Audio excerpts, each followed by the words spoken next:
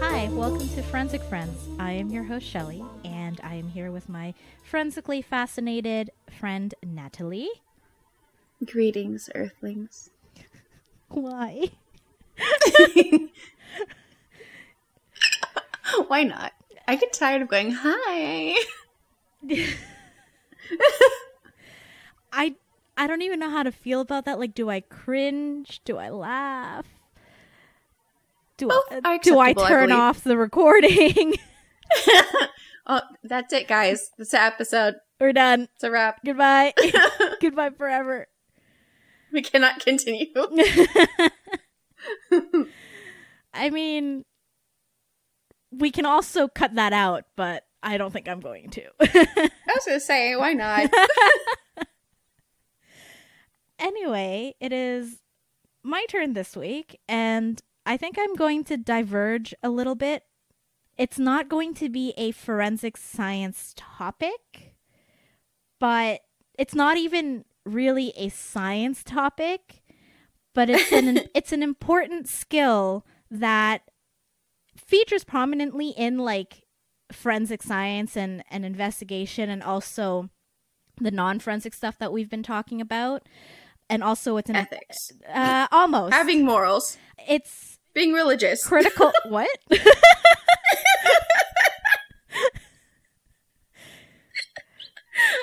In my brain, you can have morals or you can be religious. Because if you're religious, the morals are built in. We'll get to that, actually. Interestingly enough, we might get to that. Oh no! I was being sassy for the point of being sassy. I did not anticipate that being actually a thing. This week's topic is critical thinking. Oh dear! I'm not even kidding you, because I actually took this as an elective in university. It was what? It was like, because you can take whatever the fuck you want as electives, right? And it was a summer course, or actually it was a spring course, because it was just the 2 months in the spring semester, and it was taught through another university that sometimes would have classes at our campus. And I was like, whatever, it sounds easy. It was. There's a class on critical thinking. Yes, it is actually considered a school of philosophy. So it's actually under, I think, the faculty of philosophy or something, like something associated with that. But like, I was just kind of blown away by how structured critical thinking could be. I'm just horrified that is a course you can take. Because I understand that critical thinking is like not necessarily a skill everyone has developed. Yeah. Or is used to. I think this I mean, that's why propaganda works. This goes into like the course. I'm kind of going over like maybe the core stuff that would be more relevant to, I mean, real life, obviously, but also like true crime investigations, that kind of thing. Right. But also like it went into, I think I do want to do an episode on logical fallacies because obvious reasons. Right. And then like it went into pseudoscience, media, advertisement, and like, I mean, it sounds silly to me because I'm already super analytical. Like, and I'm also very argumentative. Like when I was in second grade, my Chinese school teacher, who like Chinese school was once a week. Okay. On the weekend, I hated it. But my second grade teacher, so I was 6 to 7 years old, told my parents I should consider being a lawyer because I am so damn analytical and argumentative. Yeah. Teachers have said that to my parents as well. Yeah. I did not go into law school, as you know, but I guess the option's there. It's more work than I really want to do, to be completely honest. So this is one of those things, like, you know how I didn't go to medical college or medical school because I didn't want to do cadavers? Yeah. I didn't go into law because I didn't want to have to defend people who are guilty. Yeah, that's like the picking a side thing. I wasn't really, that's why I chose to do forensic science, because as I've been saying, like the evidence itself, it's just there, right? Like the conclusions you draw from it are, you know, one side or the other, but like you're looking for evidence. And that's why like critical thinking actually does apply. So what is critical thinking? Oh dear. It is the skilled judgment or observation that requires a whole bunch of cognitive skills and quote unquote intellectual dispositions, which I don't know what that means, but it was in the PowerPoint. That feels very pretentious. Like, you can only have critical thinking if you have the required level of intellect. Like, what? But, like, well, I mean, it depends on how you define intellect, right? Because I think you and I have kind of defined it as this ability to critically think about something. So I don't know what intellectual dispositions actually means, though. Like, if you want to be smart, is it the desire to, or interested in being smart? But like, what? But no, but that is also a thing, because there are many instances where I've met people who have that potential to be a logical thinking human being, but are just too damn lazy to think past that first phase. Like, we talked about this in the confirmation bias episode, right? Like, you don't you don't really want to keep thinking beyond, because it either like makes you less advantaged or it's too much work, etc., etc. It's like the people when I worked at the theme park who would ask me how much something costed when the price tag was right there. I mean, I guess this is the same thing as why I'm frustrated right now with the world, because in my mind, if we present you with actual, like, here are the facts, then people would naturally be concerned for Black people. Yeah, but that's just not how. So we'll get into like why that shit tends to not happen, which we have talked about in previous episodes, especially in the confirmation bias episode. But yeah, I'm interested in seeing how, like, formally people, like, actual psychology is. I actually took out a lot of stuff because some of it was it was like, how do you identify the premise of, and I'm like, we don't need to break it down that far. I think it's, most people can tell. But anyway, I think this class was also made to try and make stupid people smart, to sound as, like, you know. Oh no. Yeah, I don't know. The prof was a pretty cool dude, though. I think you would have to be if you were a professor of philosophy.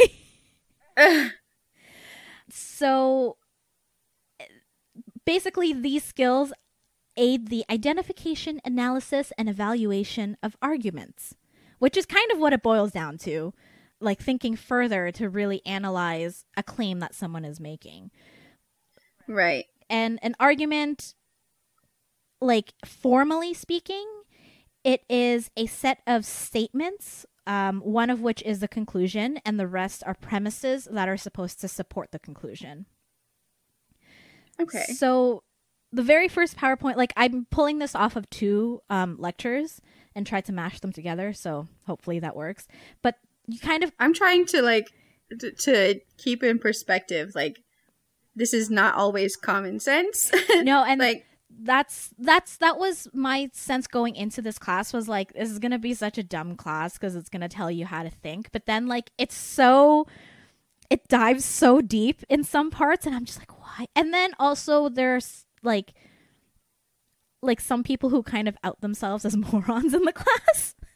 Oh no. yeah. So, my intro to philosophy, I went to a private Catholic university, and the one of the requirements they gave was you had to do one class of philosophy.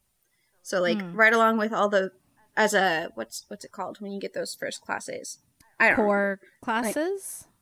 Like, yeah, but there's another word for it. But as part of your core, like, you have math, like every other university, a science requirement. Oftentimes, my university was like, yeah, do all that, but also intro to philosophy. I mean, philosophy's fun. Well, yeah. I mean, it's just it's a small way of, we're not going to push religion on you or require, like, you participate in the church. However, we're going to get real close to, I think The nature of this course made you question religion. So also I should point out the university that actually this course came from, which did their thing at our school, so that's why I was able to take it. It's the same university that Dylan went to. And also I believe they are somewhat known for, because I actually have another friend who did Indigenous studies from this university, and that's how I met her online. No, I didn't meet her online. I met her through a friend who I knew in real life who met her online, and we all hung out. But besides the point, like, well, I will say, like, I am worried, like, a little bit, because I know knee jerk, I might say something as far as like religion and critical thinking, which is not fair. So, like, if you're religious, I don't think you're stupid. Just to be clear, I think we'll get into why it's a common trope to believe that people who are religious are sheep, basically. Besides the obvious analogy with like religion, like with Christianity, yeah. But again, we'll get into that. So we're gonna start off with the standards of critical thinking. I told you. So the first one is clarity, which, like, it's how it sounds. It's like, how clear and intelligible is your statement being made? Like, can people understand what you're saying, right? So if you're just if you're fluffing a lot, then you're losing the point in that fluff. So, you know, it's not it's kind of a barrier if you're fluffing, basically. And I've seen people do that and then come out on the other side of people thinking they're smart because they said a lot of pretty words instead of what they actually said. Yeah. And then there's precision, which is exactness. So, like, make the point you're making and don't pull in other stuff. Accuracy, which is closeness to the truth, which I'm sure you can imagine why that plays a big role. I'm suspicious. I had a feeling that would be brought up. Relevance, which is that the reasons that you're giving in support of your conclusion are actually related to that conclusion. So my example, oh no, my example is the fact that Trump speaks like a toddler is not relevant to the conclusion that he's racist. It's just an added bonus fact. Yeah, I'm this reaction is because I'm thinking of all of these like political speakers and like how they like to just fluff exactly and be problematic. I think the moral of this episode is do not fluff. Ben Shapiro. Ben Shapiro is what's coming to mind, which is why I'm laughing. Yeah, so you want to stay relevant. And then there's this term called logical correctness, which is, to me, it's kind of a vague term because it's like the conclusions are drawn logically, like it logically follows the premise. So I guess it's just that sense of, does this make sense? Which is pretty subjective. I don't understand why it's a separate thing, but I don't know either. And then logical consistency, which is avoiding beliefs or conclusions that contradict one another. Also kind of a duh. Oh no. Yeah, I know.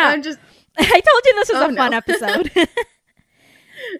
And then this one is kind of one of the major issues that we did kind of talk about in confirmation bias, which is completeness, or in that case, lack of completeness, which is developing as thorough and as comprehensive of a knowledge or appreciation of the issues prior to reaching a conclusion. So the example I gave, which is more relevant to what is happening now and also what we've talked about, is when people justify police shooting a black man who was maybe committing a crime, but they don't acknowledge the fact that he was shot in the back and therefore not an actual threat. Or, Or like someone I've argued with a lot, you'll know who I'm talking about, who is like, if you commit a crime, you're opening yourself up to being shot. Yeah, like you've mentioned that. Yeah. Jaywalking? Yeah. Speeding? That, where are you gonna draw that line? Yeah.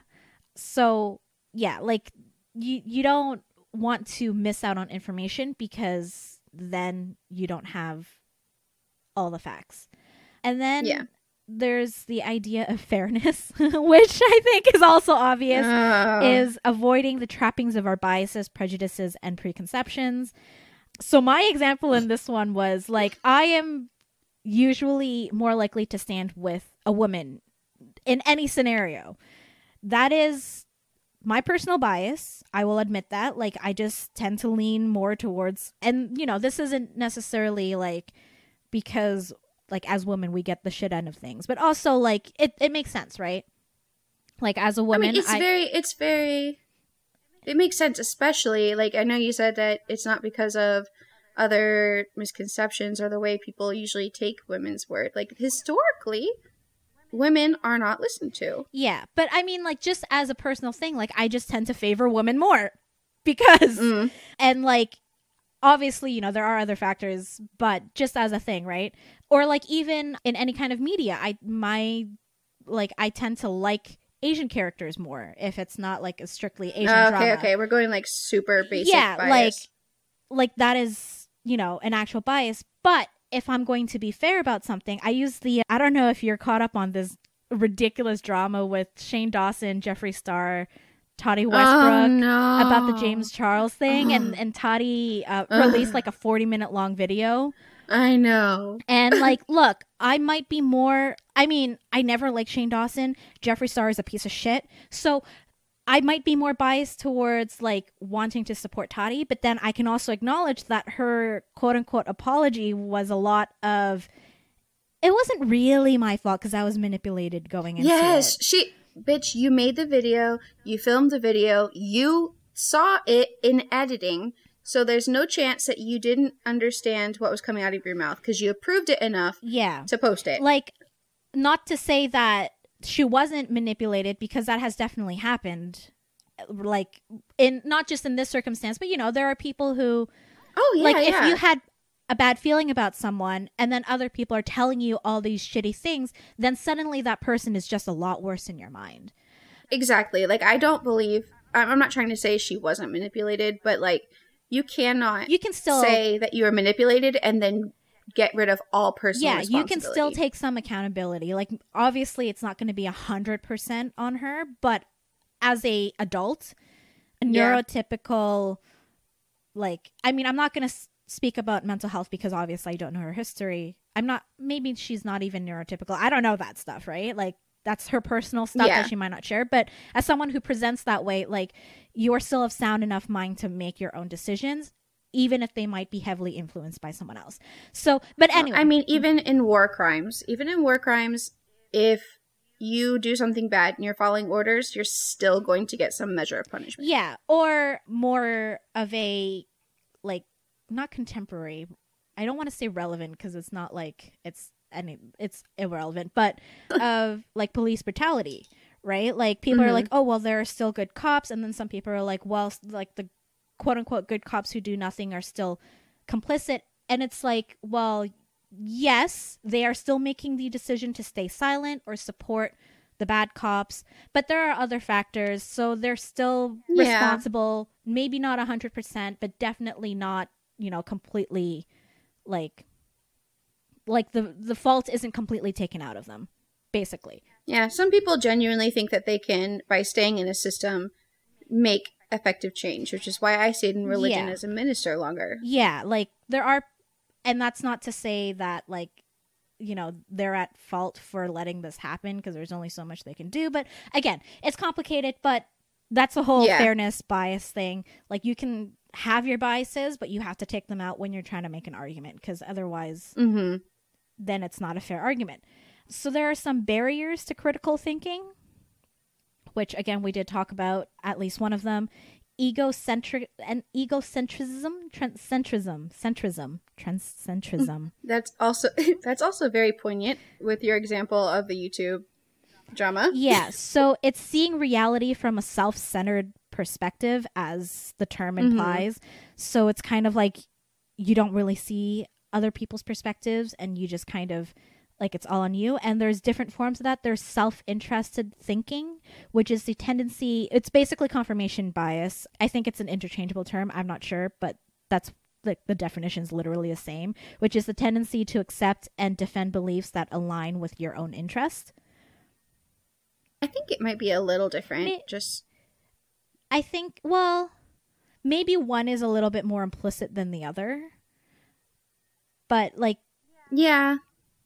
Like, it's kind of like confirmation bias is essentially like believing things that are advantageous to you or align with your current beliefs and ignoring the other stuff. So I was thinking in a different way, like confirmation bias being that, but like egocentric looking at things is like that someone did this. Okay, so there's another thing with this going into Gabby Hanna. I love that just because we are so relevant right now. We're talking about police brutality and YouTube drama. I mean, that's the lens we have right now. So yeah, it's like important stuff and then the petty hilarious stuff. Right. I mean, the petty hilarious stuff we all think is petty for exactly the same reasons, I think, in these models of thought. But like her thing was with her whole Trisha potentially having an STD that was incurable. To her, like the way she responded, which is what I have problems with, is literally the words that came out of her mouth, not necessarily the gossip part. She looks at that situation from her standpoint. I had a friend who was having sex with someone who could potentially have a permanent STD. I am not in the wrong. I couldn't have hurt anyone's feelings because that's what everyone else would do, and refuses to see how she could have resolved this without spreading it to fucking everyone. Yeah. And continues to say that online. So, like, from her perspective, she is in the right because she did something that she would appreciate someone else to do in this situation, but that she's only seeing how this could have worked in her favor, but not necessarily why, I don't know, being associated with herpes would be harmful to someone else.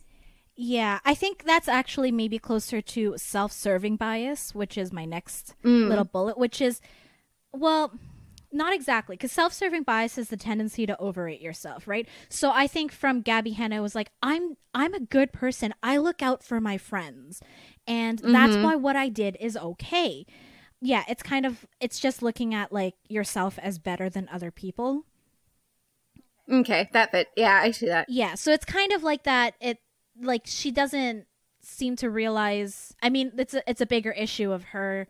I mean, allegedly, because we don't know if her reasoning is actually the real reasoning or it's just a convenient excuse, right? Like it could just be. Yeah, I mean, which I think there definitely is evidence for both. Yeah.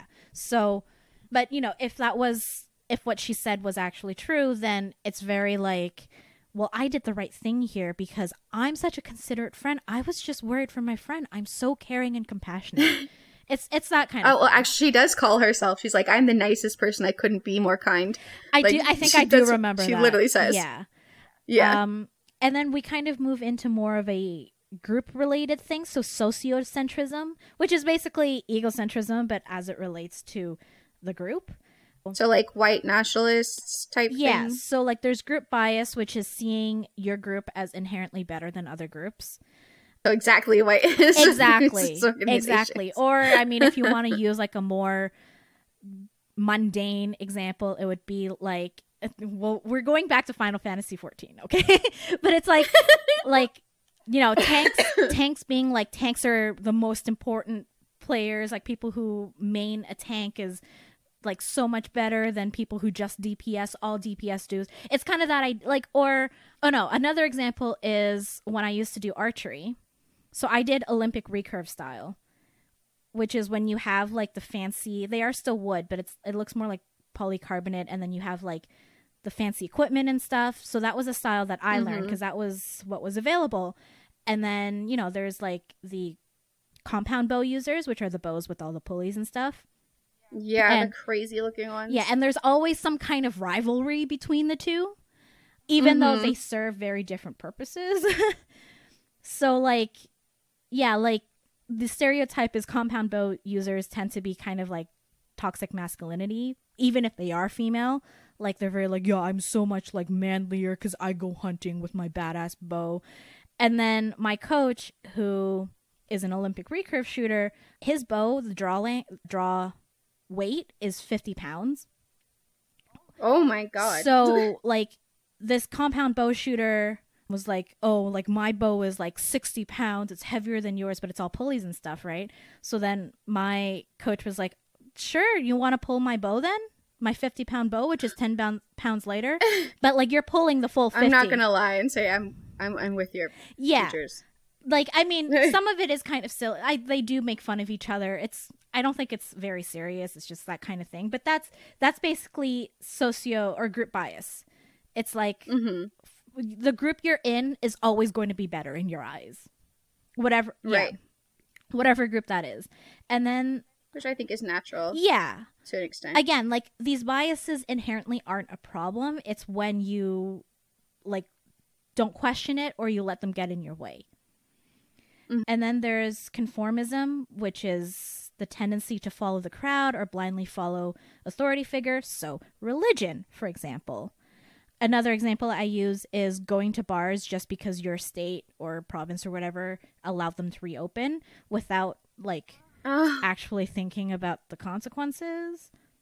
Can we just briefly? My governor had to close public restaurants and bars and things like that had just reopened because there was an 80-person outbreak. Yikes. Because of people who went to a bar. An 80-person outbreak. And yet, when we went to the store yesterday, the majority of people were not wearing masks because they're over it. And I'm concerned. I am relieved that most people here are still wearing masks. Like, even people who I feel like you don't actually need to be because you're literally walking through an empty parking lot by yourself with no one around you. But they're fully... Yeah, and it's not airborne. Yeah, so it's like, I'm really glad you are protecting yourself, but it is hot as balls. Yeah. So, like, take the opportunity to take that mask off. No, we saw whole families with very young children with no masks on. I have decided we're not going to the store anymore because I do not have violent tendencies, or not very easily do I have violent tendencies. I cannot say the same, but like, I exaggerate sometimes because I think people don't take me seriously as a very small woman, and by small I mean short, not weight, because we all know what I look like. Same. But no one takes it. But so I tend to say stupid things, and I also like to shit talk. As in, when I'm losing, I'm like, "Oh man, you guys wish you were as good as me." But like, obviously, we all know I'm losing, so like, that's when I tend to shit talk. But I honestly, almost tripped a guy who ignored. I'm sorry. Like, you really, were talking about violent tendencies, and I was like, you were about to punch someone in the face, and you're like, I almost tripped a guy. I'm saying tripped, but like, I was going to do what it took to make sure he actually fell. Like, I was gonna help it along. You were going to make him poke guy. Do people? I don't know. Like, I think a lot of people know that it's a swear word, like it's a Chinese swear word, but I don't think people realize that poke guy literally means trip on the street. It is the least. I don't think people. It is the least badass cuss I have ever heard. I love it. I took jiu-jitsu long enough to know how to make someone bigger than you fall. So yeah, I genuinely, not exaggerating, I had to stop myself because I was going to put him on the motherfucking floor, because there was me and a couple. We were obviously moving at the same, like, moving around each other in a way that we were looking at the same stuff, but we're shifting in a way that we didn't get too close to each other. The pandemic shuffle. Exactly. And we were doing it and not really talking to each other. We're just being mindful of where we are in the aisle. Yeah. Because you're not supposed to, like, even pass people. Yeah. And this dick bitch decides that he's going to see what we're doing and keeping distance, and that distance is perfect for him to walk in. Oh, man. And he weaves very closely around both of us. And he did it around them first, and then came to where I was, and I almost just stuck your foot out. I did. See, if, like, if I have to do that, because at work I've had to do that. Not everyone, like most people aren't wearing a mask at work because the lab is big enough that like generally you're keeping at a distance. But sometimes I have to like walk between two people to get somewhere. So I literally like I will just duck. So like just literally I'm not gonna grab a mask just to walk between two people, right? It's a waste of a mask. Right. So and I feel bad for asking them to like stop talking. So I just duck. and then sometimes they will be like, "Oh, sorry," because they realize I was trying to walk through. And like sometimes people laugh because they just see me like walk, duck, keep walking. There is something amusing about that, but Yeah. You said it and I got triggered. Look, the pandemic isn't over. I don't think like it's getting worse now. We're the only country making it worse. Honestly, based on reports I'm seeing, numbers in Ontario are actually slowing down. And I don't this is the whole completeness thing of making this claim, right? Because I don't have that data and I don't know the specifics of, because a lot of people are getting tested, but it's like, do you have everyone getting tested? Like, how complete is that data? Because it's 4th of July today, the day that we're recording. July 1st is Canada Day. So basically this whole week was like a party week, essentially. So what I've been seeing is numbers have been slowing down for this week. But I feel like so has testing, week. Right? Because people are out of town. They're at their cottages, the rich people who have cottages up north.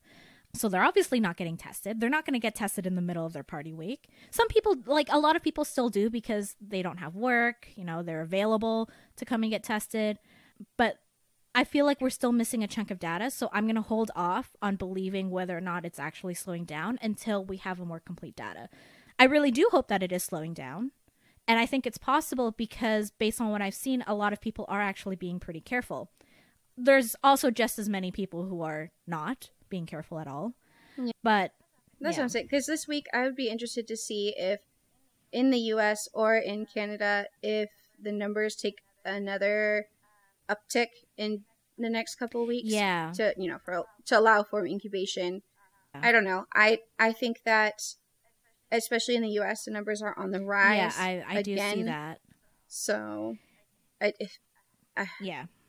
don't understand people. Logic and critical thinking. Again, it's the egocentrism and self-centered thinking, right? Like, you're gonna believe people when they say things are gonna be okay because you want it to be okay. You want to quote unquote go back to normal. So people are like, acting as if the pandemic is no longer a thing because they don't want it to be a thing. Which, look, to be fair, yeah, it is exhausting. Me and my friends were having this conversation because we had a barbecue last week. It was just 5 of us. And my friend Lewis was like, if it was friends that I knew, who were social distancing and are responsible, then I wouldn't mind having a bigger group gathering because I'm so over it. I'm like, okay, I don't even have enough friends to go past the current limit that they're imposing on us. You're allowed gatherings of up to 10 people. I'm like, I don't even have up to 10 friends here. But it is a little bit of that, I'm just going to believe it's okay since they're telling me it's okay, and I want it to be okay. Well, I mean, at the level he expressed, it does make sense. So if people are social distancing, then they're being safe. However, it's like driving. Most drivers, on a conservative estimate, are good drivers. Depends on where you live. All it takes. That's what I mean. Yeah. That is a very.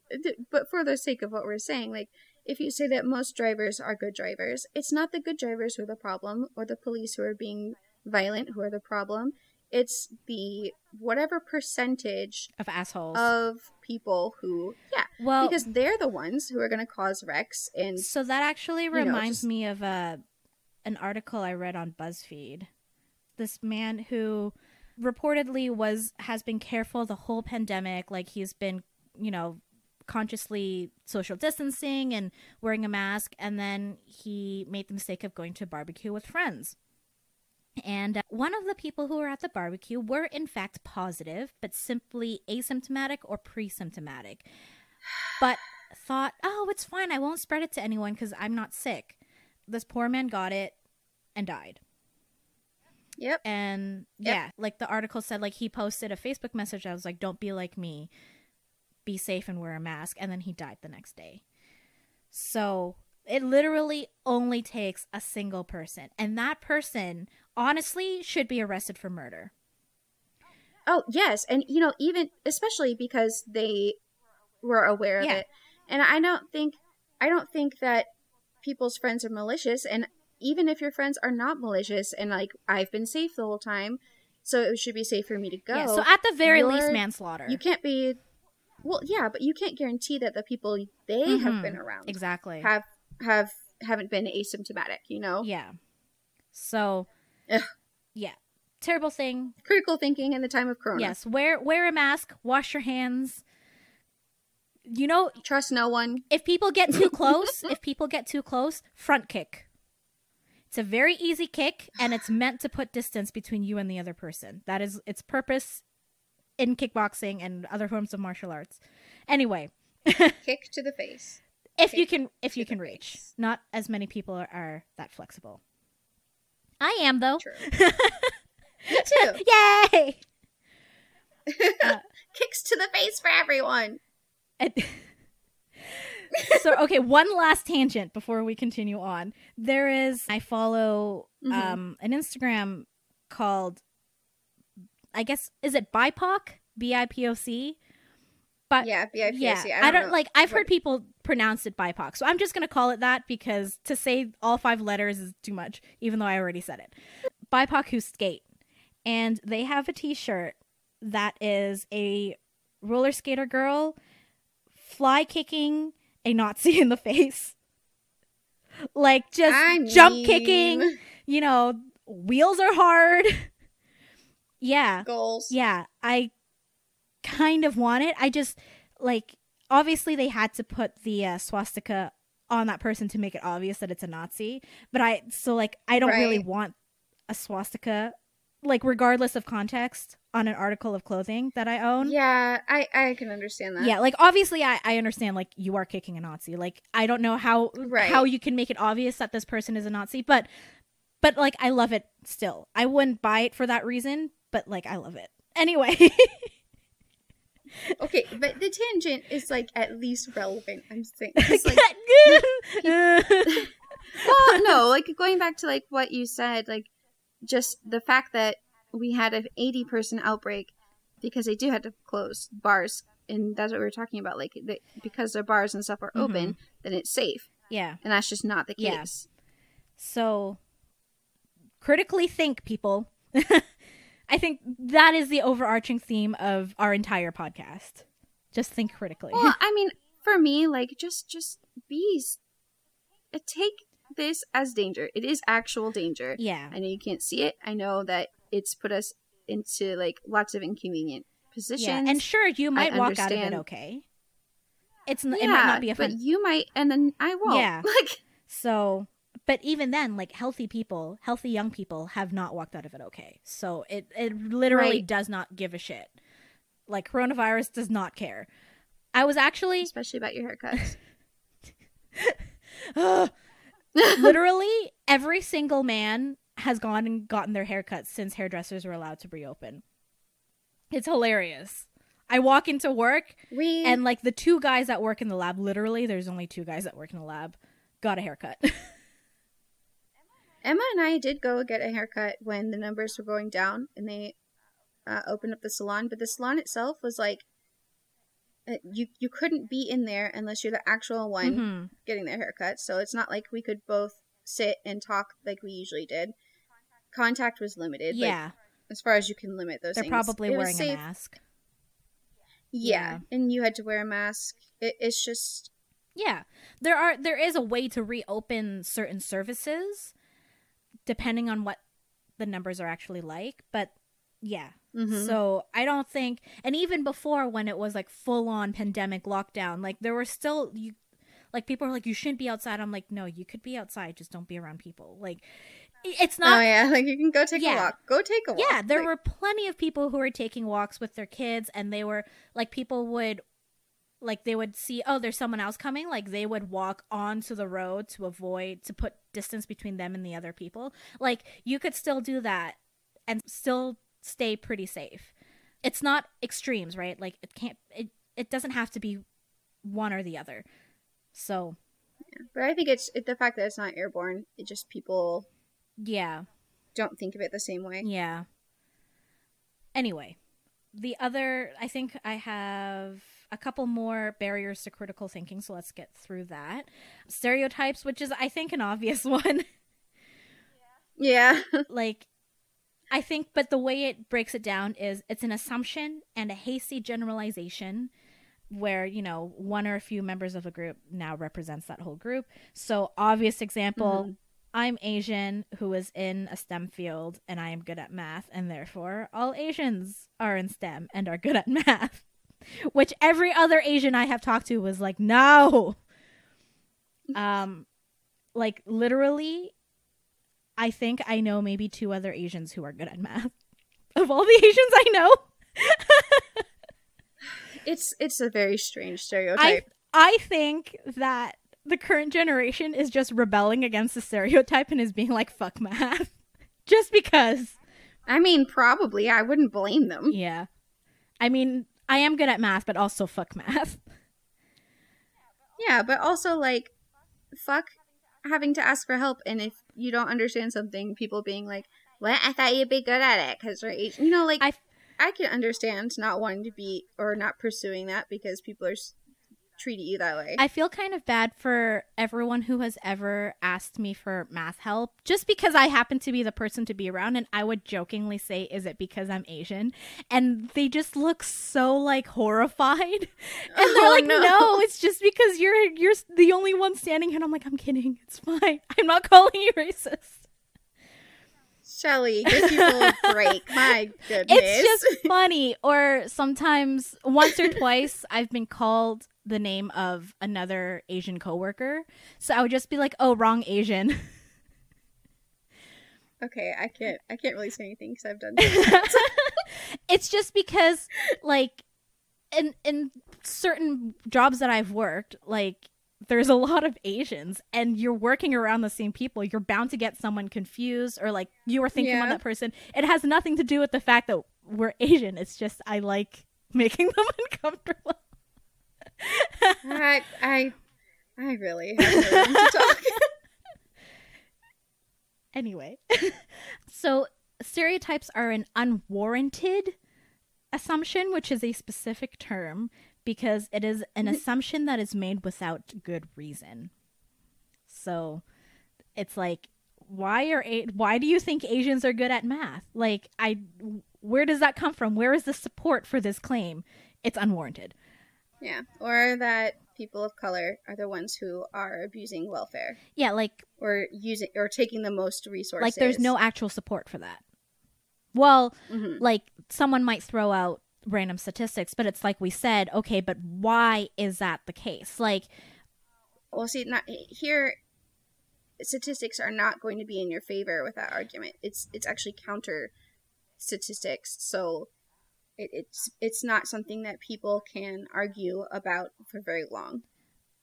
Yeah, I just mean like for example, the statistic that the majority of incarcerated people are Black or other people of color. It's like, okay, yes, that is a statistic, but it's not, causation correlation, right? Like, right. What is the actual cause of that? It's not because Black people are just criminals. There's a whole bunch of stuff, which is something we'll probably get more into in another episode if I decide to like do more critical thinking episodes, because the world apparently really needs it.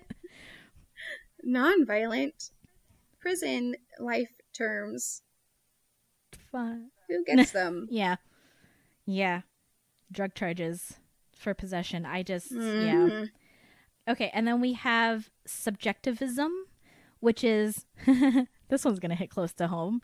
The idea that truth is a matter of personal opinion, such that there is no standard upon which to judge these beliefs. No, no, no, no, no. Oh, no. See, we can look at all these problems that America's having and other countries, to be fair, and break them down into actual terms. Yeah. Big yikes. And then you have the subgroup of moral subjectivism, which is what's right and wrong is up to that individual. And you also have... Also big yikes. Yeah, and then you have cultural relativism. Relativism. I had to look at how many I's were in there. Truth is a matter of social or cultural opinion. Again, you can see where that is. Kind of. Yeah. And then cultural moral relativism, which is right or wrong, is based on societal or cultural norms, which I don't think is inherently an issue because your societal and cultural beliefs evolve and change. Like, that's just how things are, right? Like right. Why is it wrong to kill someone? Well, society says it is. Why is it wrong to steal? Society says it is. It's not, there's no like objective standard to it when you really think about it. Yeah. Yeah. So I don't think it's necessarily like those are too broad to, I think, really count as barriers. It's just how it ends up being used or misused. I mean, for me, it just comes down to people holding, because we are human beings capable of thinking past basic instincts for the most part. Yeah. The way that people think, for me, see morals and the way they treat murder and things like that has to do a lot with, to me, ego. If you think that we are advanced enough to be past that kind of thing, but then it's convenient to you and you do this 180, which is what I see a lot, then, you know, that's what we have problems. So, like a really touchy subject here is pro-life, right? Mm-hmm. In other parts of the world as well, but in this wonderful country that I am in, it has other tones, I guess, to it. So, to say that you're pro-life because that you want to, babies are separate human beings, separate life forces that deserve to be protected equally, which, not to say that's right or wrong, but that's an idea, that's a belief that people hold very strongly here, some people. But when you talk about the death penalty, people turn bound real quick. Or even a little bit more like, you know, if you were to say pro-life, like save the fetus, because let's be honest, it's not about the baby, because they kind of stop caring when it becomes a baby. It's just become an issue, to be honest, in the U.S., where people know that if they say they're pro-life and they say the right words, that there are people who, regardless of whatever you're going to do, will vote for you. I have actually talked to people who, like, I don't care about whatever belief this person has or other beliefs this person has, because at least they will be protecting human life. And I can understand that, but it's when that isn't applied to already living people. Yeah, so that's kind of the, like, where was it? I just forgot the term. We were just talking about it. It's in my notes somewhere. Not fairness. Consistency.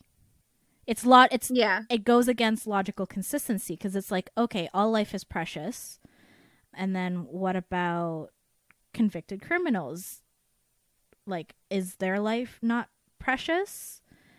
Although I think there are deeper arguments to that, because it's like, oh, well, unborn children have done nothing wrong, whereas convicted criminals have been convicted of a crime. But, like, it's still kind of... Yeah, well, if that was the actual way people approach that argument, I think there wouldn't be so many problems, but that's definitely not how it's approached. Yeah. I think my issue with it is, like you say you're pro-life because you care about the life of this unborn child, but then, like, what about the life of the mother?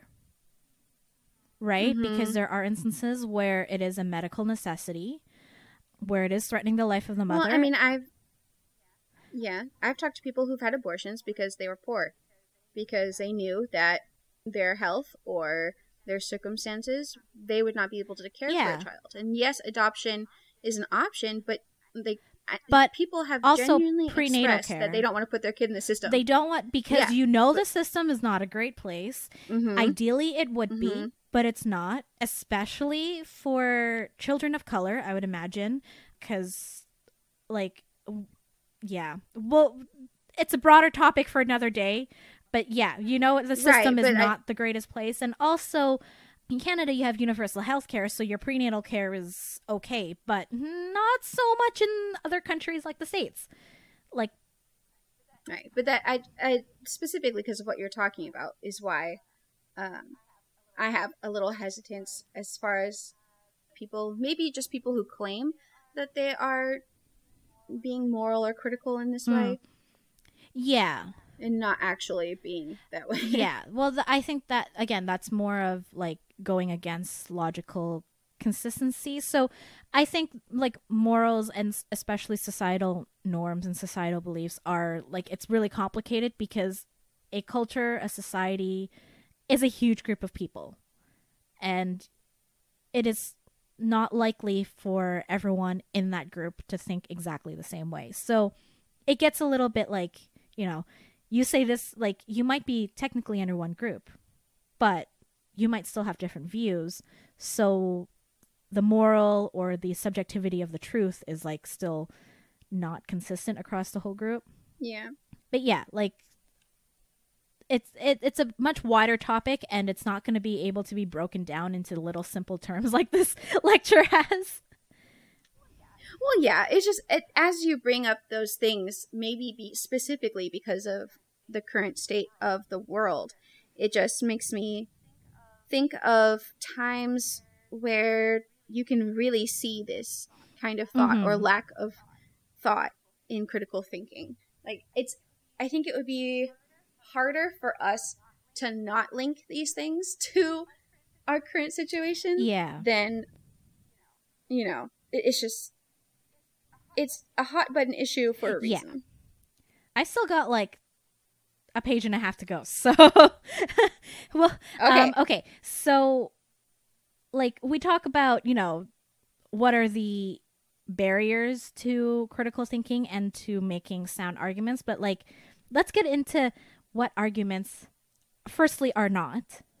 Because as I said before, like, arguments are a set of statements. One of them is a conclusion. The other ones are supporting that conclusion. So like an essay, right? But a non-argument includes reports, which is literally just a set of statements that conveys factual information. There is no conclusion drawn from it. It's just, the majority of people voted for this, or these fingerprints are consistent with this person. Like, it's not drawing any kind of conclusion. It's not saying that person committed the crime. It's just, that's why I chose forensic science, because you're just giving reports. And then you have unsupported statements, which, like, they don't even provide any kind of support, so therefore it can't be an argument. It's literally like just the conclusion itself.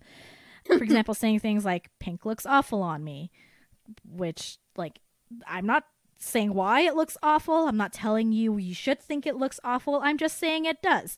Or, quote unquote, this is an example from the lecture, I believe that all life is inherently sacred. It's, there's no, like, it's literally just an opinion with no support. It's just how you feel.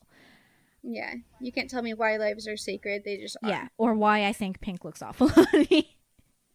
Yeah. It's my skin tone. Color theory. I was going to say there are things you can say, but I understand. And then you have conditional statements, which are broken down into the antecedent.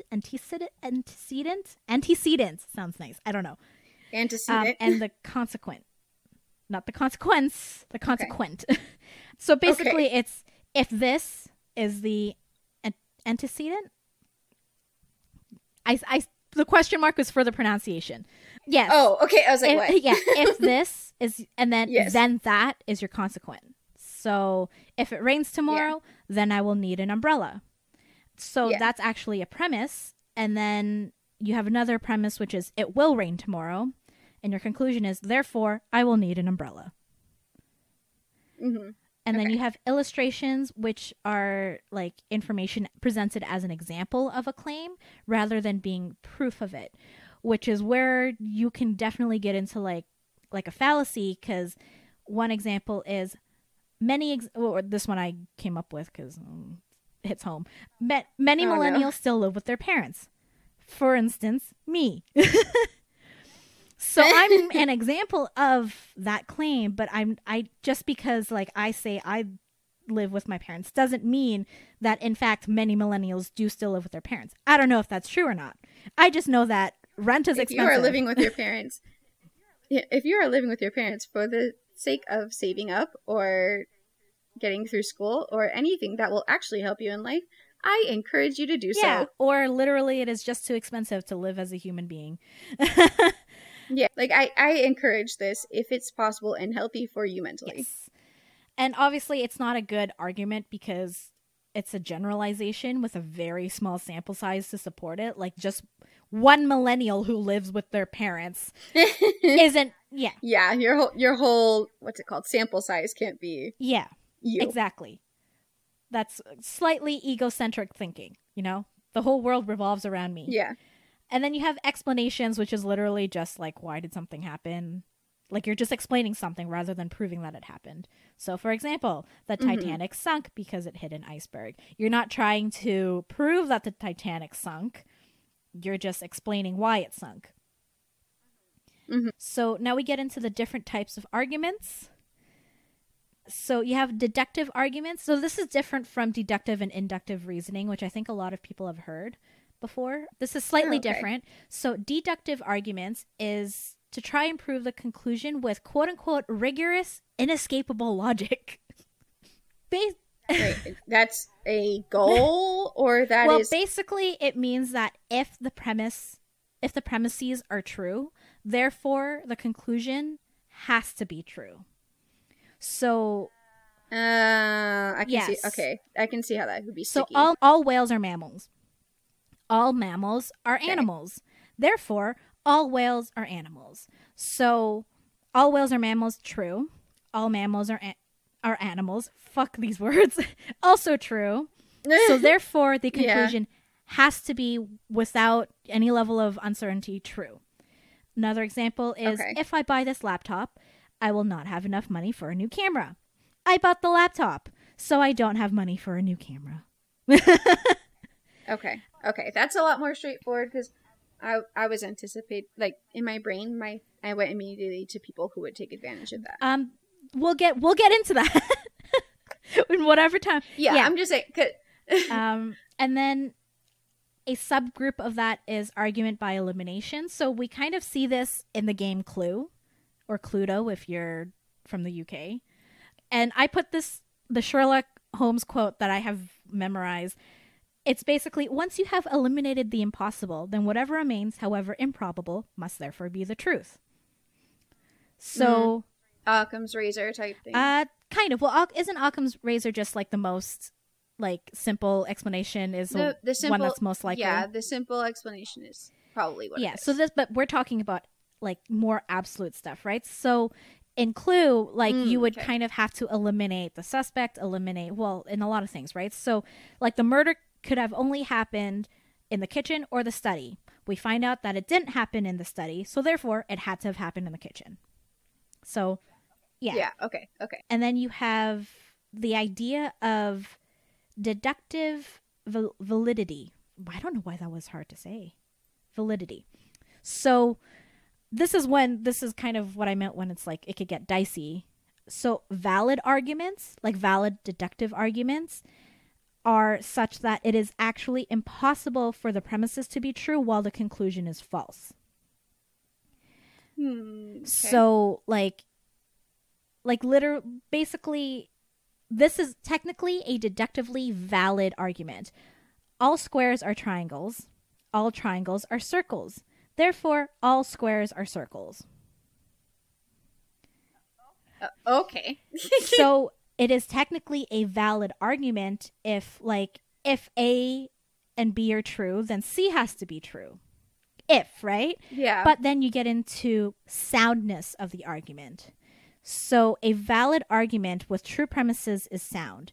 So in the above argument, it's not sound because all squares are not triangles and all triangles are not circles. So even though it is deductively valid, it is unsound. So yeah, it like you could still make a valid argument, but it's also kind of invalid because what you're saying is not true. Which is part of why debate exists, because some of these things are complicated. Yeah. If it was that easy, we wouldn't be able to have any of these real discussions. It'd just be like, this is what I know, this is what it is, and then no one would be able to convince anyone otherwise. Yeah, like, I guess debate would be kind of one of the natural activities you could do in a class like this. I don't think we ended up ever doing a debate. The prof, I remember, because there was a class participation, like, grading factor, but he's like, I know people don't want to be put on the spot, so we're going to get that mark with a quiz at the end of the class. So that was... Well, I mean debate not necessarily just in the formal sense of an actual debate, but also just, like, discussing, like, a forum. Yeah. Forums of ideas would not be really something that you would want to do, because there's no reason to... There's no nuance, which is why that argument in itself, why it might be kind... Like, it follows a pattern that's valid, but it's not... sound. Exactly. Yeah, it's not exactly sound. If it was all like that,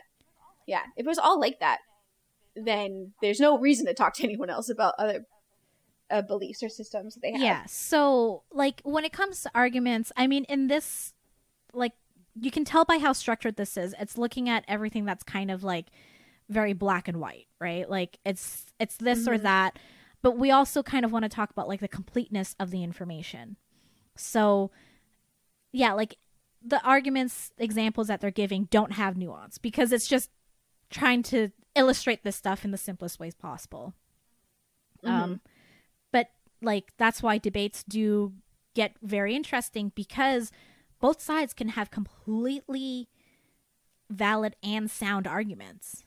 But and it really depends on the completeness of their research. And then some stuff is just like, there is no like right or wrong answer. It's not like, because in this way you're looking at the truth of things, right? But sometimes there is no truth of things.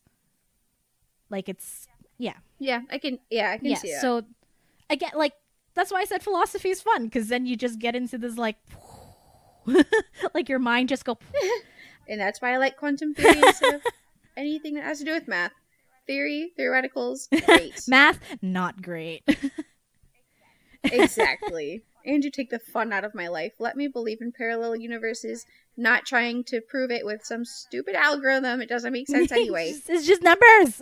Not to knock people who made those. It's literally, I don't understand it. I'm being salty. I mean, I like both. Like, yeah, I like the abstract, but I think it's really cool when people can break something down into something concrete. Like, yeah. Yeah, me too. But it's just because you don't like math. Even without math, you do have... Right, like, even without math, though, you can run things through, a series of logical postulations. Like, this is likely to be a possibility because of X. It doesn't necessarily have to do with math, but has something to do with the other information that you're looking at. So, segue, because you said this is likely the possibility, we are getting into inductive arguments. So in inductive arguments, the conclusion is probable or likely based on the truth of the premises. So I like these arguments. Yeah, so in this case, like, the truth of the premise does not guarantee the truth of the conclusion. It just has to be likely. So some examples are, this was in the PowerPoint. Polls show that 75% of New Democratic voters, which is a Canadian political party, the NDP, oppose extending the mission in Afghanistan. Susan is an NDP voter. Therefore, she probably opposes extending the mission in Afghanistan. So that's an example of using like statistics. Okay. And so you have stuff like inductive generalization, which is... it's a generalization. So and I think that's where you get into inductive reasoning, where it's like the smaller sample size represents the bigger group, which obviously we know why that could be a problem. It's not always a problem. But it makes sense with our biology. It just like, it just makes sense with the way that we think, right? Like you have to, we talked about this type of reasoning in, I think it was the confirmation bias episode where you talked about like the berries, where it's like, these berries are good, so I'm going to eat those berries. But it turns out not all berries are good. Yeah. Like, I've eaten berries before and they were great and delicious and I didn't get sick. But these berries are not the same, but all berries are great. Yeah. Incorrect. You're dead now. Congrats. I mean, unless that was your like Hunger Games, decision all along, where it's like, I'm just gonna. Oh my God. I don't know if you've read this like theory, which I don't know if it was intentional, but one of the characters, I mean, spoilers for the Hunger Games, I guess, it's been around for a long time, so it's not really spoilers, but I think it was a girl they called her like the fox-faced girl. So.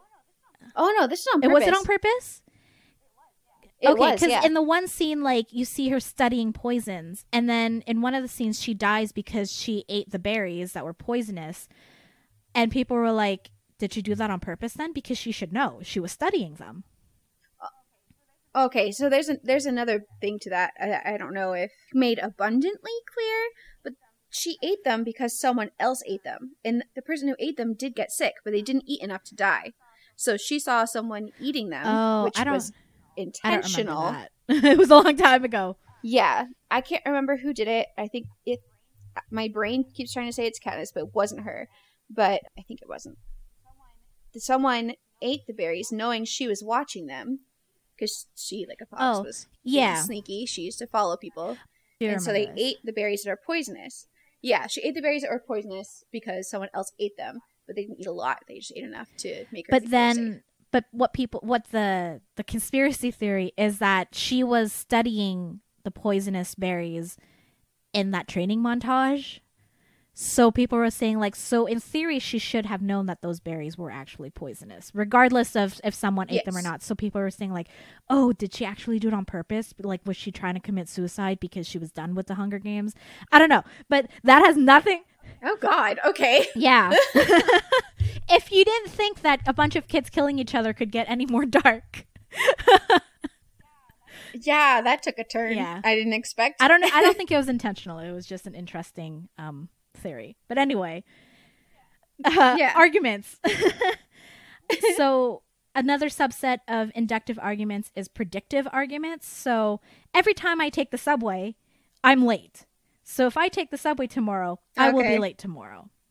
So past experiences lead to you making a conclusion on future, which is, again, a common thing. Nothing inherently wrong with it as long as you're not thinking like, because one of the big things about inductive arguments is that it is about the likelihood of the conclusion. So. Right. And that can lead to like a symptom of disordered thinking, like when you see people with anxiety or OCD, which is still an anxiety disorder, which is why people with other disorders can show OCD tendencies. But the problem with OCD is that their fear is real. Like, so for instance, it'd be like berries, so with the same example. Berries have a high chance of being poisonous if you are not aware of what they are, or mushrooms. Mushrooms are sometimes hard to identify. Please don't eat random things you find in the forest without very thorough research, and preferably someone with experience in foraging. Please. Well, yeah, I was watching someone forage mushrooms and they didn't wear gloves, and they're like, "This could also be a nightshade." I'm like, "You're touching it. You're touching it. You haven't done the identification yet. You're trying to look at the gills and stuff, and you're touching it before you know what it is. You're insane."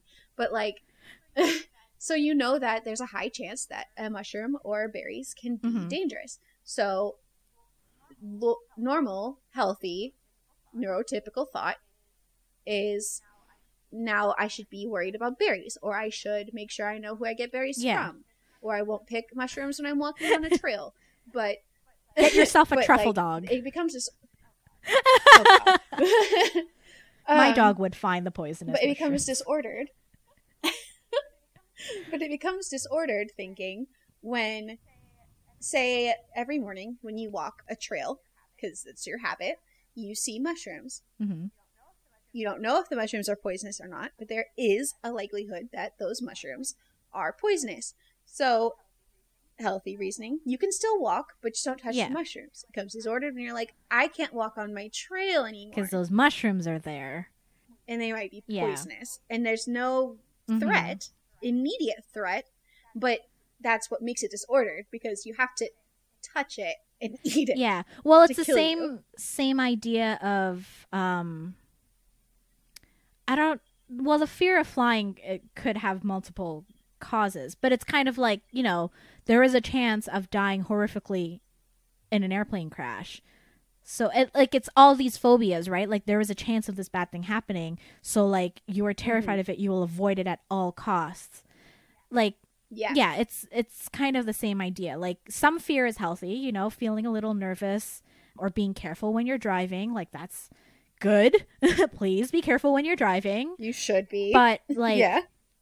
say, because I worked in car insurance, a lot of people report being terrified of getting in a car after their accident, which I think you could also attest to. Oh my God, yes. It's something you really have Yeah, to or work even through. my aunt, when she got attacked by the other dog, she still wouldn't really walk the dog. Like, she will drive her dog to the park and let her play. The second she sees another, like, dog, like someone walking their dog, she will take Mina home. Like, because there's that past experience, and yeah, like, for a certain point, like, it's kind of normal, but there is a point when it reaches, like, disordered thinking. I mean, she is still very cautious. I don't think it's gotten too bad yet, because she still is, I don't know. Well, sometimes it's hard to quantify. It's really hard to quantify those things, because if it wasn't hard, then you wouldn't have these kinds of disordered thoughts. Because, like, it is dangerous to get in a car. You are more likely to die in a car than you are to die in a plane. And yet we are in a car way more often than we are on a plane. So, like, it's complicated, and it has a lot of factors. So anytime like I said, it's disordered if you take any part of that out of your equation. Yeah. But we will probably do, like, a full-on psych episode or episodes at some point. Probably. Because I like this idea. I don't think we'll be able to do a single episode on it. There's too much. I mean, it's the same as me thinking. I think we're both having to figure out, like, what topics are genuinely too broad. Because, like, to me, the topic of what we talked about last week, like, medical misunderstandings about race, in particular, around Black bodies, seems like very straightforward, but it's got so many other things linking it. Yeah, psychology is definitely one of those where it's like you can't talk about one thing without talking about other things, because you need that context. So we might, I don't know, maybe we'll do a little mini series. But that takes a lot of planning, so we'll see. Well, I mean, I think it will naturally come up because both of us are interested in psychology, and, like, forensics definitely has a lot that lends itself to, or it comes from. I would just have to look for psychology, my forensic psych notes. I don't know where they are, but we'll get there. We'll get there someday. I'm sure there's so where were we? Oh, and then we have something we also talked about, argument from authority, which is, you know, religious figures. God. This is correct because the Pope said it, or this is correct because the president said it. Like, and again, I have never thought this way in my entire life. I got in so much trouble for questioning authority. I am personally triggered by this line. Like, I'm just warning you, this particular argument makes me see red. So yeah, and I have to listen to you. So I guess, like, I mean, I question everything. So, like, I'm kind of in the same boat, but I guess the example that I could use, also current, much more relatable to me, is the whole pandemic and how certain doctors are saying or did say really dumb shit. And in this case, yes, a doctor would be considered some kind of authority figure. But, like... I know it's fair. It's fair to believe this in most situations. Like, in certain circumstances. Like, if you tell your kid, if you play in the street, there's a high chance you die because someone will hit you. A child may not understand that or be able to comprehend the risks. Especially not teenagers, which we've talked about before. Because mommy said so. Yeah. Yes, and you want them to do it because mommy said so. Because they don't understand how dangerous it is, and you don't want them to die. Yeah. But you should also question almost everything. Yeah, I like, again, I question a lot of stuff. So, and we did talk about it. I can't remember which podcast we talked about it on, if it was me with you and Dylan or if it was just me on several tangents. But like you should usually listen to an authority figure on a subject, right? Like if we were going to talk about forensic science, don't take my mom's word for it because she'd never studied forensic science, right? Right, or me. I'm not going to sit here and call myself an authority on forensic science. Like, so you might want to listen to me about forensic science over Natalie, but you might want to listen one of my professors over me because they have experience in the field. So, like, you do want to listen to people who should know, but there are times when you have to question, especially when what they're saying doesn't line up with what other authority figures are saying. And we're talking facts here, not just, like, more opinionated stuff like religion, but right. And well, if you're talking about forensics and science and medicine, that's how I am in the position I am with a lot of the herbalism stuff and natural medicine that I've been studying. Yes, some of that, the research does come from other people and authorities, but I can evaluate that research and also come to conclusions, and so you see that some people are wrong. And I mean, this was not even like, this was most evident in last week's episode when it's like you had medical students who should know better than the average person believing really weird stuff about Black people's bodies. Yeah, exactly. So like when I talk about these kinds of things, while I do not have a certificate I can hold in front of my face and like as a preface to what I say, then but you can point to, you kind of rely on the research. So in your case though, it's not that you are the authority, it's the people who wrote the research that you read who are the authority, right? So like I, you know, when it comes to the pandemic, like I wouldn't consider myself an authority or an expert on it, but the information I'm getting is from people who legitimately are, and also based on actual work experience since, you know, I do work in a hospital and we are testing for COVID. Right. But like, yeah, I think like just because it's from an authority figure doesn't mean you can believe it without questioning it, is basically the point of it. And okay, so the next one is a causal argument. The example I have is the last time when the subway was delayed, it was because some idiot went onto the tracks, which happens a lot, and it pisses me off. Like, big yikes. I'm just trying to get to work, man. Stay off the, like, why do you need to go on the tracks? It's before it was like YouTubers and Instagrammers, and now it's probably TikTokers. You know, people shit on TikTokers, but like everyone did the same shit. It's just a different platform. That is terrible. People terrify me. Remember Pokemon Go? You know, I say people terrify me, and Pokemon Go, with the way people would find dead bodies and stuff, that's also terrifying, or getting on areas they shouldn't be in. But then I remember, then I have this asshole in my brain who's like, Natalie, remember that time that someone told you that standing on the edge of a pier was a dangerous thing, and you were like, fuck that, and not only stood on the edge, but stood on a part that was semi-submerged because you thought it was fun. And I'm like, yes, Ray, that did happen. I did in fact do the thing I am speaking against. Yeah. And I probably to be will do it fair, again. we have had many lapses of judgment. Like when I see, actually, this was. I think I've when you told that story about you standing at the pier when it was like storming, and I gave that story of me standing like next to a waterfall to take a picture in Iceland. Literally, like See? the day that we arrived in Iceland, I saw news that a tourist had died because they fell off a mountain or. Oh no. So we were like, let's not be those guys. And then what do? I stand next to a fucking waterfall on this little ledge. So yes, we have all had those lapses of judgment. I think it's the whole, like, we think, not that we think we're invincible, but it's like, oh, nothing bad's going to happen to us because nothing bad has happened to us kind of scenario, right? Or like, I'm a careful person. I can tell when I'm going to get swept away by the next wave that have never felt before. I did not have any idea that standing on a pier was dangerous. That's not something I grew up around. I have no knowledge of that because where I'm from, there are plenty of lakes and you can sit on the edge of a boat dock and it's totally fine. Even in the middle of a storm, you're probably not going to die. But it's completely different when your lake is like an ocean. Yeah, the Great Lakes are great.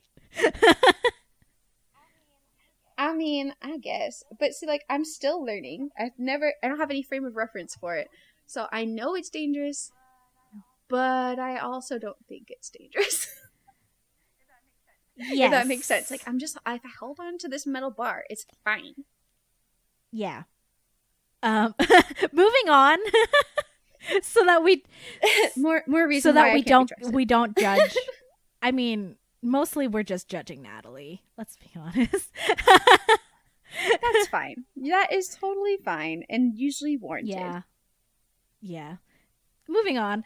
So we have statistical arguments, which we kind of did talk about, where it's like, say, 53% of millennials use Instagram. This person is a millennial, therefore they probably have Instagram. And like, It is, it's a fine argument. It just depends on how big that statistic actually is. If you're saying 53, that's still not a very big percentage, right? If you're to say like 75, then okay, your conclusion is therefore more likely. Yeah, unless you throw in, like, of course, 53% of millennials have Instagram, but how many of those millennials have social media? Right, yeah. Like, statistics multiplying into statistics. And then lastly, we have argument from analogy. So the conclusion is supported by the similarities or comparison of two different things. So that was like your berry analogy, where it's like, these berries taste good. Those are also berries. Therefore, they should taste good. They might also kill you. Or the example, I have two examples. I think you'll like the second one. The first one is Get Out and Us are both horror movies. Both are made by the same person. Get Out was a really good movie, so Us is probably a really good movie too. So, I mean, you're just strictly correct, so. But yeah, so you're. Do we need any other data? I don't think so. And then my second example is Shelley and Natalie both like true crime. They also both have a podcast. They both play Dragon Age. Shelley plays Final Fantasy XIV, so Natalie probably also plays Final Fantasy XIV. Which is a safe assumption, I will say. Yeah. Especially if you don't know that I get real bored doing repetitive tasks. Yeah. And you... And the Final Fantasy games are meant to have to level grind, and I hate it. You don't have to level grind as much in 14, but that's... Besides the point. Don't get me started talking about this game or I'm not going to shut up. So let's talk about this combat system. It's very fun. You can play different jobs. Anyway. Oh my god. See, I will hear no lip, no talk back about how easily I get on a tangent or can be coerced to talk about a different subject. I will hear none of it. I feel like it is now a goal of mine to insert either Final Fantasy XIV or any other video game into every single episode somehow, some way. It's going to happen. See, this science is very like what you do in this game when you're looking for all the things that make up this sword, and you have to consider which pieces you need to pick. Yeah. Yeah. That's a fertile ground for all sorts of theories. Fertile. Sorry, just the term fertile ground just made me cringe. I don't know why. It was just because I was just thinking like ripe. I don't know, just ripeness. I mean, it is ripe for the picking. Yes. Can we move on? Yes. All of this fruit analogy is ripe for the picking, depending on what situation. I think it's a little overripe. I think it's gotten to the point of the poisonous berries ripe level of ripeness. I don't know. Try it and find out. Let me know how it goes. You go first. Okay. You're right. So we talked about basically the different types of inductive arguments. So you kind of judge inductive arguments by its strength, so to speak, which is that the truth of the premises renders the truth of the conclusion probable. So, yeah, 75% of millennials have student debt. Therefore, Shelley also has student debt. That would be pretty logical too. So strong arguments with true premises are called cogent. So this is kind of like with deductive arguments, you had sound and unsound. So this is cogent or uncogent. So if you were we talked about, people of color and the abuse of welfare, right? So if you say 75% of people of color who use welfare actually don't need it. Well, but that statistic is false. So it's uncogent, and that renders your argument wrong. Null and void.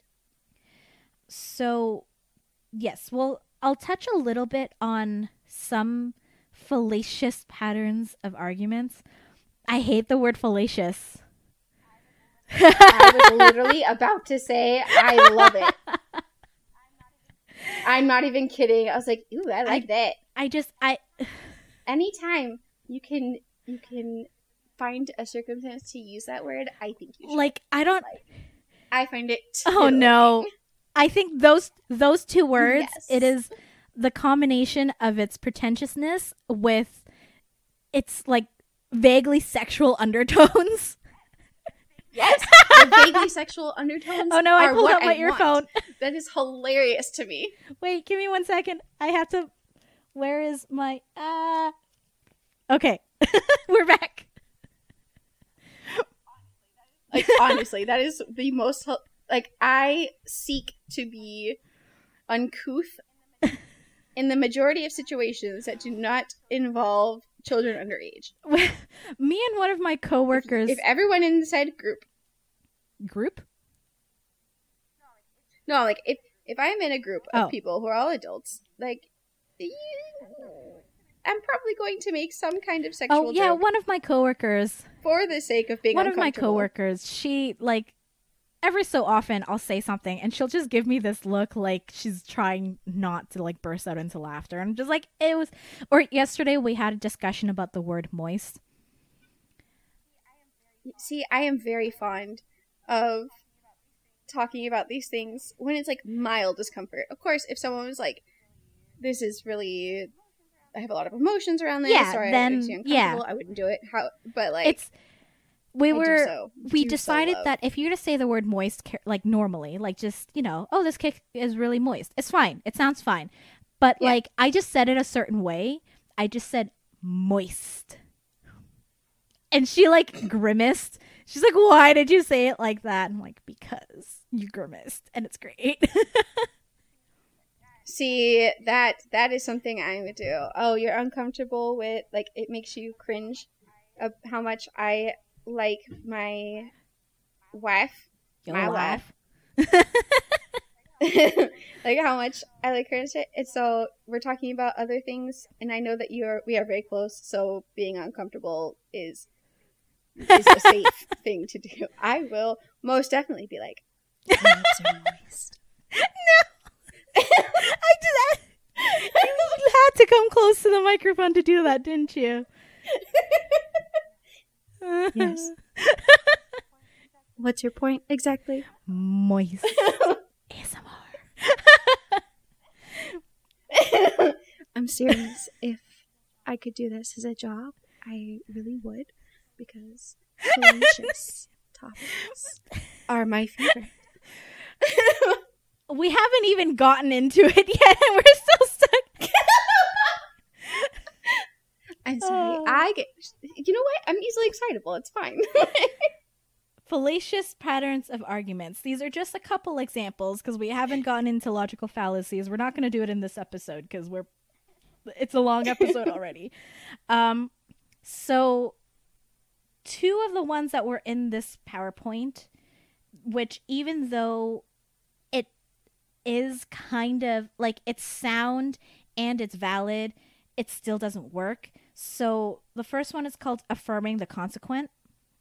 So if A, then B, therefore A, right? So if it rains, then the streets get wet. The streets are wet.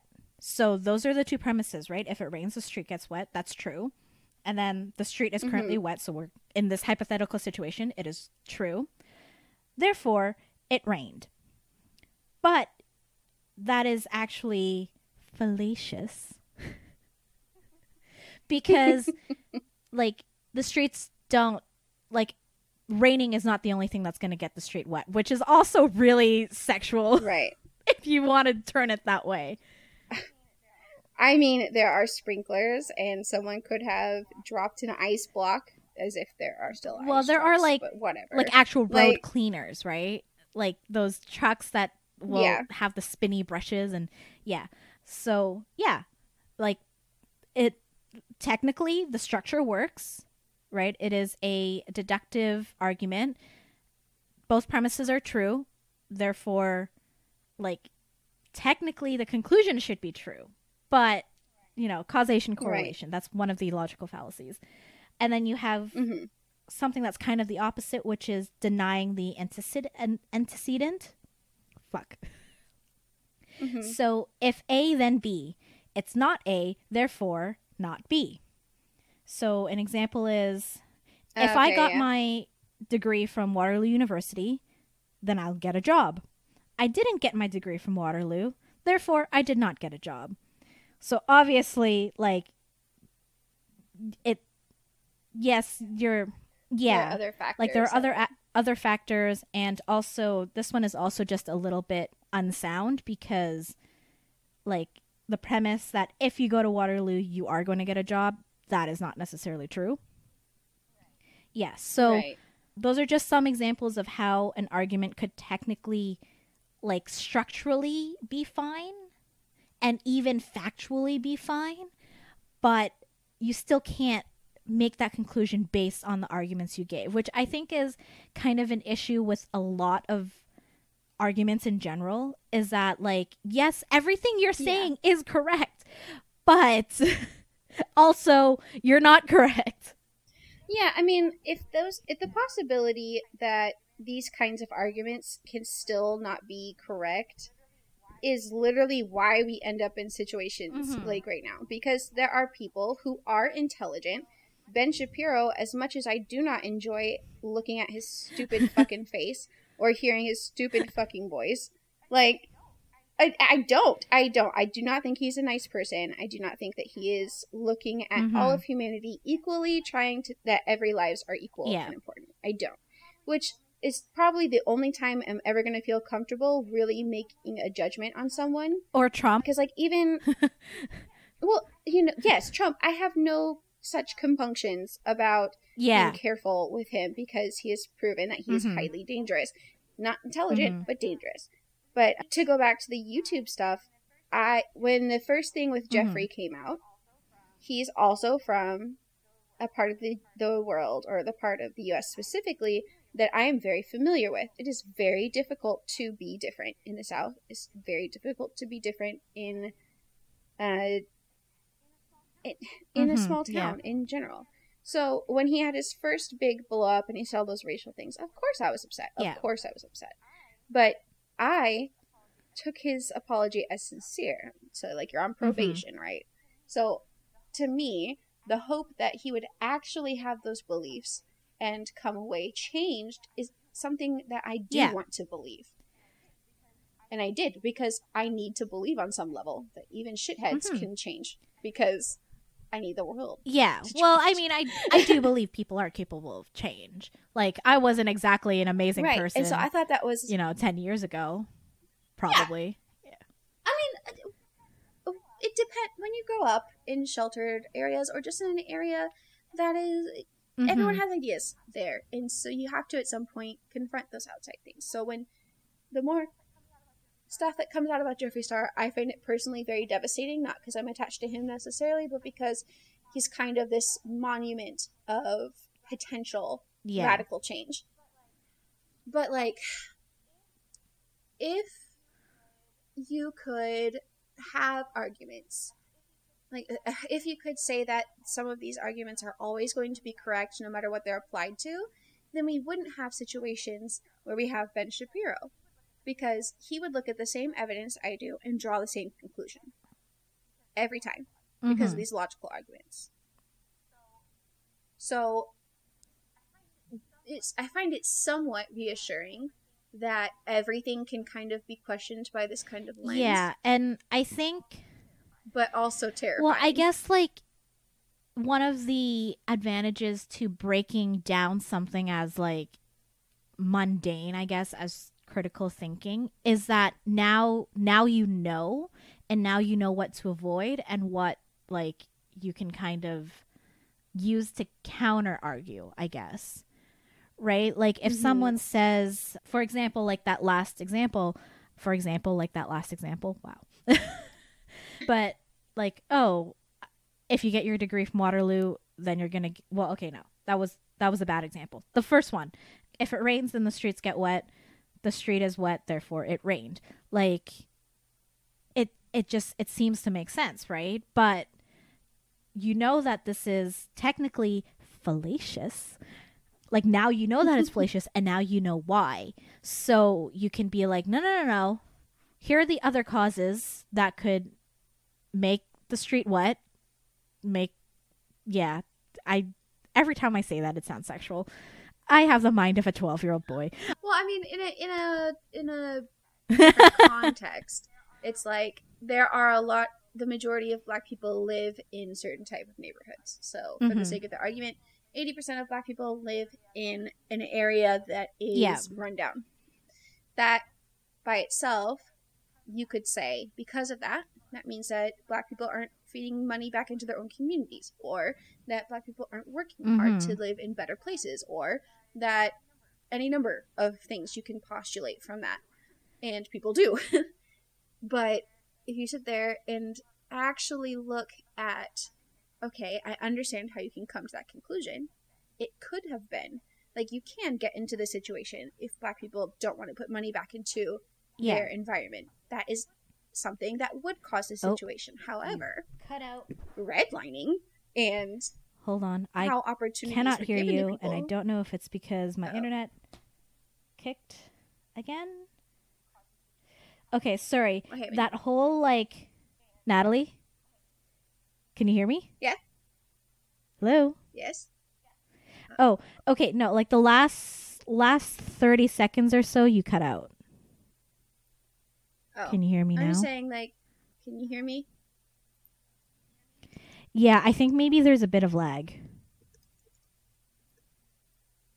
Okay, I'm gonna hang up, because now it's starting to cut in and out. Like, I can hear, like, it's going.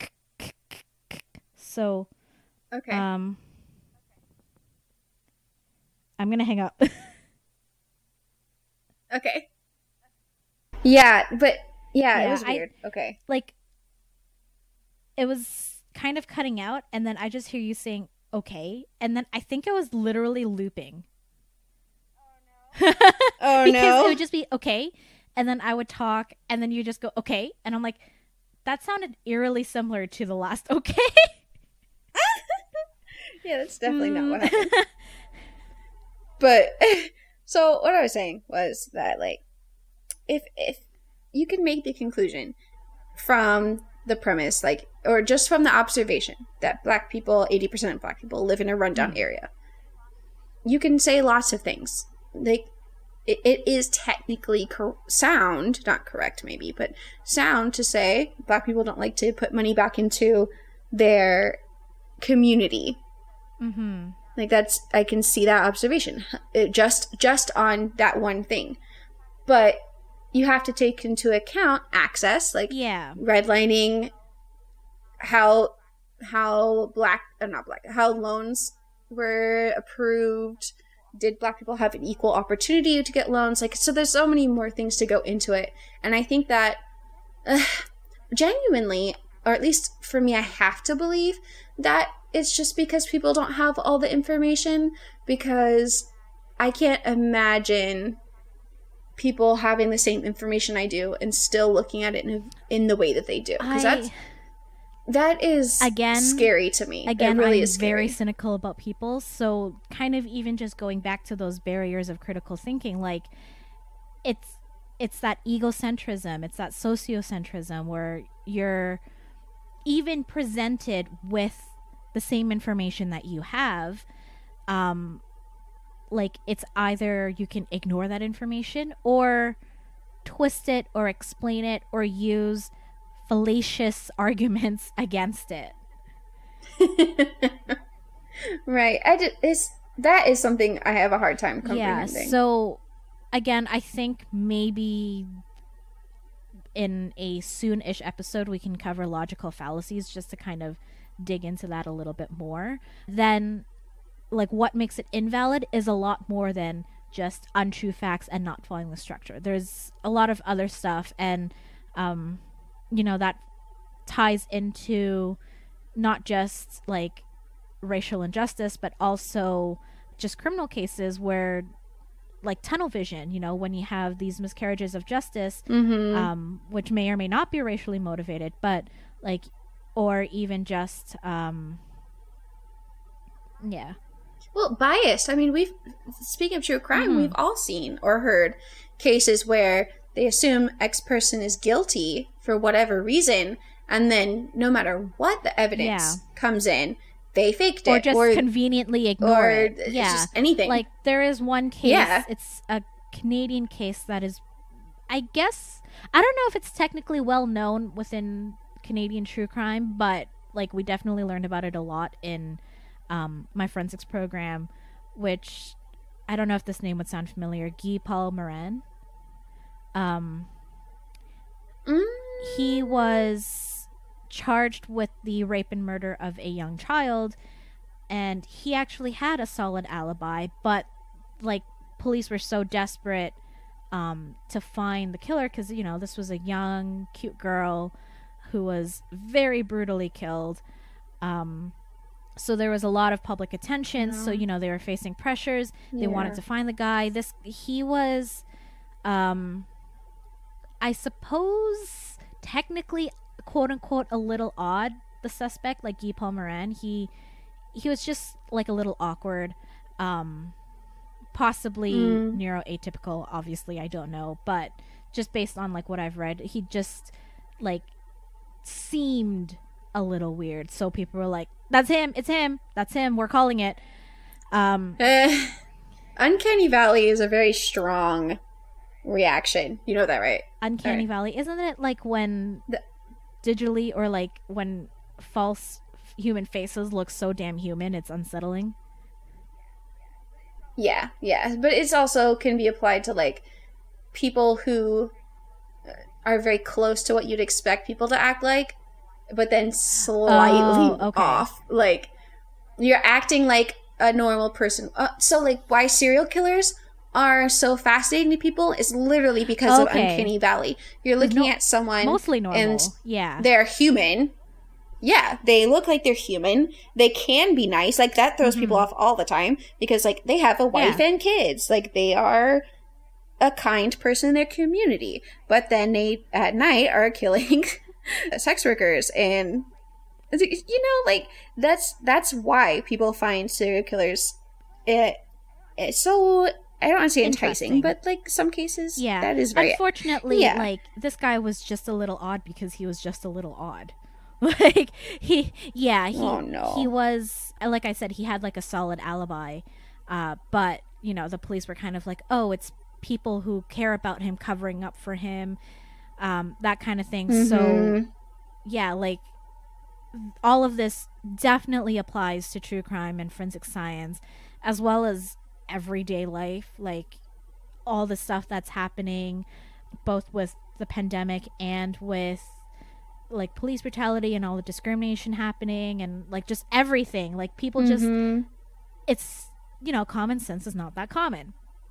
A lot of these. Yeah. And especially, and a lot of people are right now, I've seen a lot of true crime things talk about the satanic panic.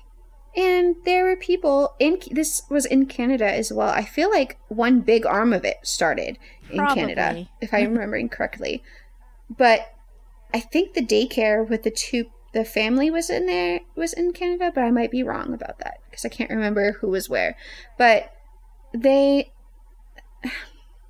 when things are especially horrifying or disturbing, people can be just as much wrong or just as much grasping for justice, whatever way you phrase it. It makes people have like an equally strong reaction. So if you're hearing kids talk about horrific abuse, of course you're going to want the people responsible to pay dearly. And if people are giving you this family, of course you're going to want to tar and feather them and torture them to death. Like it's kids. Or if you're just pointing out someone that maybe people just didn't really like, you know? Right. Yeah. And so it's not a very hard jump for them to be like, I already don't like this person. There's already something wrong with them. Of course they're doing this terrible thing. But then when you actually look at the case, you have kids talking about abuse and rape and killing of babies in some cases. Like, that was a really common thing, the killing or making them watch people get killed. But then there are no bodies or evidence of anything where where it could have been disposed of.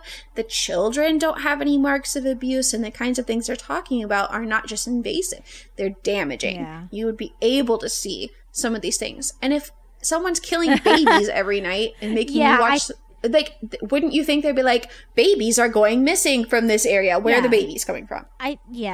It's just that fear mongering and people like, oh, I don't like those people, and of course they would be like that. Like, you know, you kind of, it's just, you have that bias, and there's a whole lot of other stuff. Okay. Also, my aunt just popped her head in. I think that means I have to go to the barbecue that I don't really want to go to, so. Well, I think we reached a point where it was so, social media, Natalie, go. Some kind of brown on all the things, or kind of Natalie. And once I talk to Shelly about what's happening with our social media and where to find this podcast, you will have more on social media. Forensic Friends Podcast on Instagram and Forensic Fiends on Twitter. And you will be able to find us easier. Eventually. Soon. Let's not set the bar too high. When I don't have a hole in my mouth. When I don't have a hole in my mouth. Let's not rush anything. Yeah. No promises. I'm trying. I am occasionally on several tangents. I say occasionally because sometimes I'm like more active on there, and then sometimes I'm like not posting for a week. So like you might be able to find me on there, or if you're good at sleuthing, you might be able to find my personal Instagram. But yeah, actually, I don't think it's that hard to find my personal Instagram. Yeah, I was gonna say, it really isn't. It like, won't you be just soon kind either, of so, look like... for... Anyway, I'm not going to teach you how to cyberstalk me. I love this. Upon reflection, I'm realizing that I'm easily found. And then you start panicking about everything people can find. I don't have anything online that I don't want people to find. I don't either, but I'm terrified. Like, we talked about YouTube, and, like, I swear to God, none of this occurred to anybody. Like, I could have said something when I was on 17, and I didn't know that can be taken out of context and blown up. I'm not saying that some of the people coming out now don't have valid, horrible things they did, because they did. But, like, I don't want to... I heard you say yesterday that you don't like the color orange, but I found a picture of you wearing orange, and so, like, I find that a little suspect. You know, like, I'm terrified. I don't think I'm famous enough for people to care anyway. Oh, no, I'm not. But that's the problem, Shelley. You never know when you're famous enough. Because it's like I say I'm not famous enough. I mean, I'm not famous at all.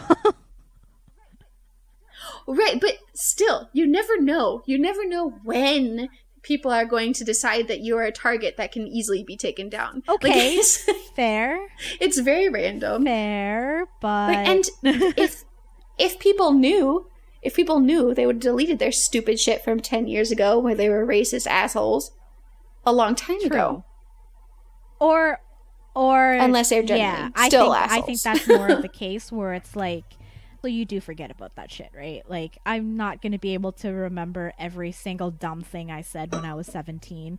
Was there even right? Social media wasn't exactly a thing when I was 17, but I know when we were young, it wasn't really a thing everyone did, and you used to use Facebook like you use Twitter now. So you used to have Facebook statuses where you were like, I'm brushing my teeth today and my gums bled. I hate it. Like, that's the quality content that was on Facebook when everything was starting. Yeah. Do you remember all those people? And, like, they used to actually put their daily stuff on. I hated it. There was this whole big... I couldn't, like... But the thing is, like, Twitter did exist at the same time as Facebook at that time, so... Like, I could make that comparison. It's like, this is Facebook, not Twitter. I don't need to know your 140 character discussion about your toothbrush. Yeah, and so there was a big movement of people going like, I don't need to know when you brushed your hair today. But then it all moved to Twitter. So, like, I just know that I have changed in a lot of my beliefs since I was a teenager. And part of that had to do with moving out of a small town into a city by myself where I had no family, no anything. My family was not close, so I couldn't, like, go home every weekend. So you kind of go through this, unindoctrination where you just start shedding these ideas, or at least having a lot of information that is contrary and presented to you. So, like... I expect people to be different than they were at 17, unless they lived in an area with a lot of diversity and encouraging parents. It's the only circumstance where I expect you to actually know things, you know? But or you've just been on the internet. I don't know. It's really shaking my... it's really shaking my faith or hope in people to change. I ever had that much hope, to be completely honest. So I guess there's that. Anyway, yeah... We really do need to go. We went on a tangent when I was like, I need to go. Yes. Okay. See how easy it is for us? We're great. We love you. We don't shut up. Bye. Bye.